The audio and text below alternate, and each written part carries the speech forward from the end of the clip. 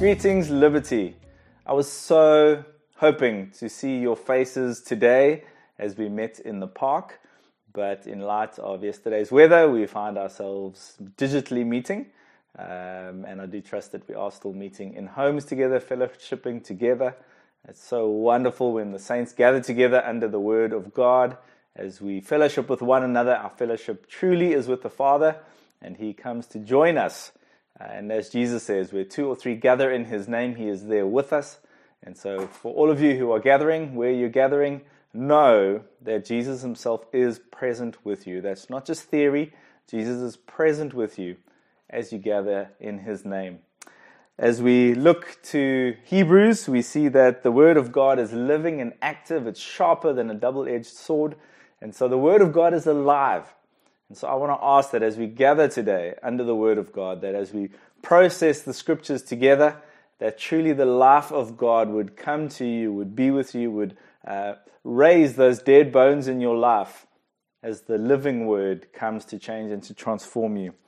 There's a portion of Scripture in Luke, which is also going to be part of the Scriptures which we are processing today, where Jesus walks after he's raised from the dead.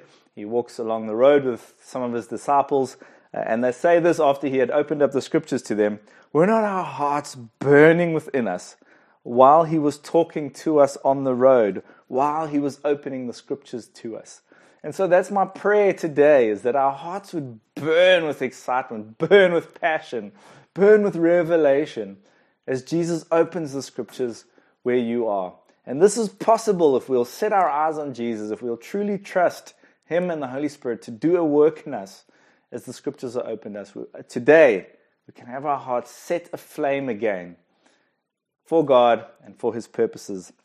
And so what we're going to be doing today, rather than meeting in the park, is we're going to just slow things down a little. We're just going to take a moment to slow our lives down, and we're going to meditate on the Word of God. And what that means is we're going to discuss it as a group. We're going to spend time before the Lord. We're going to be praying together and really want these Scriptures to come alive to us. We're going to be hoisting the sail of the Apostles' teaching today.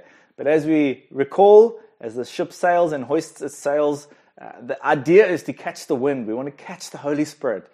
This is not a theological brain exercise, not an information gaining exercise.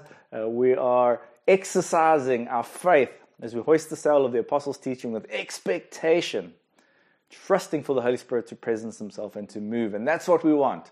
We want to fellowship with God. We want the presence of God with us. And so I pray that God truly would meet us as we open up His Scriptures. And so what I'm going to ask is, with the fellowship that you are gathered with, and if you are by yourself, again, I want to encourage you to, on Sundays in particular, to find a bunch of people to watch the preach together. This preach is just a tool to enable you to fellowship together with those who are with you. And so we want that to take place. And so can I ask, if there are at least 3 of you together, that you would each open one of the following Scriptures and then just read them in sequence.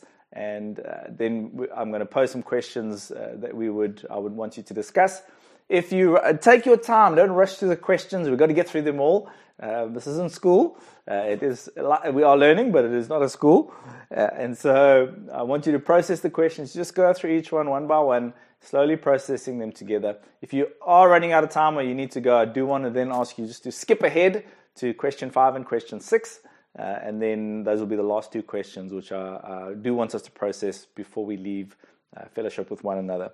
And so the 3 Scriptures we're going to be looking at are Matthew 28, 16 to 20, Matthew 28, 16 to 20, Luke 24, verse 44 to 53, and I do want you to also just jump back a little and read verse 26 to 35, and Acts 1, verse 3 to 14. So read those in sequence. And as those Scriptures are being read, I want you to just keep your spiritual eyes open to the Lord as He highlights something. If a verse stands out to you, just scribble it down quickly or remember it, and then discuss it. And so the first question is, what first stands out to you? So as those 3 Scriptures were read, what's the first thing that stands out to you?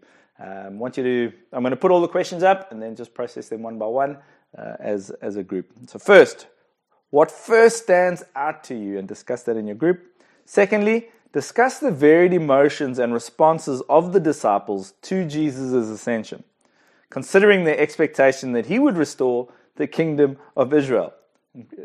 So often our expectations dictate or play a part in the emotion which we experience toward a certain situation. So discuss the disciples' varied emotions and responses to Jesus' ascension. Number 3, what did the disciples give themselves to when they returned home? What did the disciples give themselves to? Since their master had now ascended into the clouds, what did they give themselves to? Number 4, consider the final earthly words of Jesus in all those accounts. Consider the final earthly words of Jesus and discuss them. And then, like I say, if you are running out of time and need to end, please jump to this question. Number 5, if Jesus was the fulfillment of the law of Moses, the fulfillment of the prophets, and the fulfillment of the Psalms, why is the Holy Spirit promised? And why do we need the Holy Spirit to be sent to us? And then lastly, what I want you to do is consider and pray for the promise of the Father. This isn't just theory. Consider and pray for the promise of the Father, which is the Holy Spirit, that you would be clothed from on high with power. Pray that with sincere faith, trusting that the promise of the Father, and the Father, when He promises, He never lies. He promises the Holy Spirit. Pray that you would be clothed from on high with power. And then what I want to ask you to do is, until next Sunday, every single day, pray that prayer.